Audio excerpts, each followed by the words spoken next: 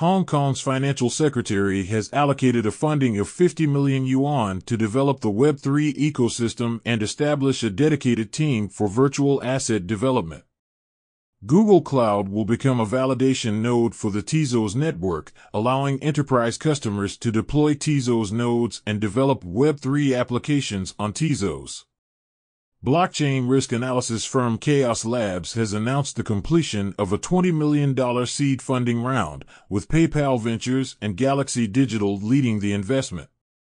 Chaos Labs plans to use the funds raised to automate on-chain risk optimization.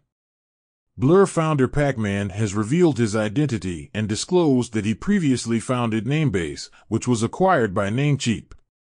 Blockchain gaming company Ezra Games has secured an additional $10 million in seed funding, led by a 16Z, with participation from NFX, Coinbase Ventures, Play Ventures, Franklin Templeton, and others.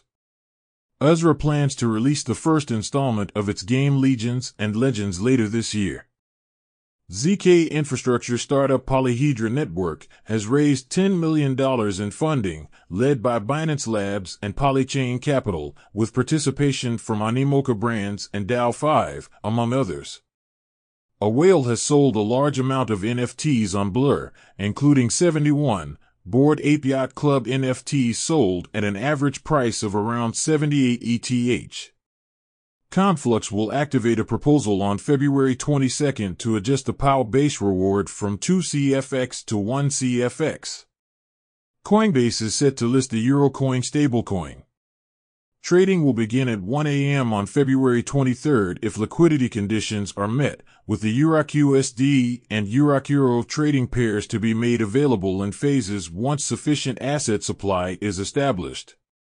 NFT trading platform Blur has announced that it will distribute 300 million Blur tokens as part of its second season incentive program, providing maximum rewards for users with a 100% loyalty rating.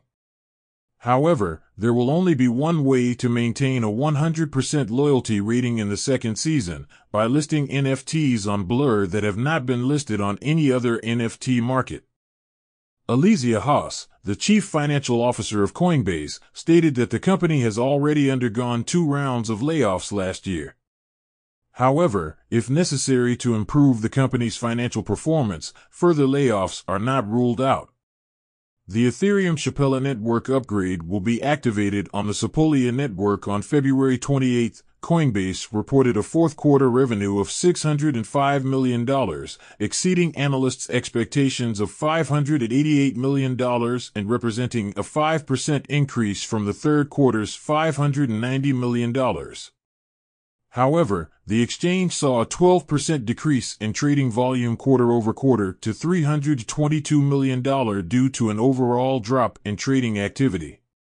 The adjusted loss per share for the quarter of $2.46 was also higher than the expected loss per share of $2.52.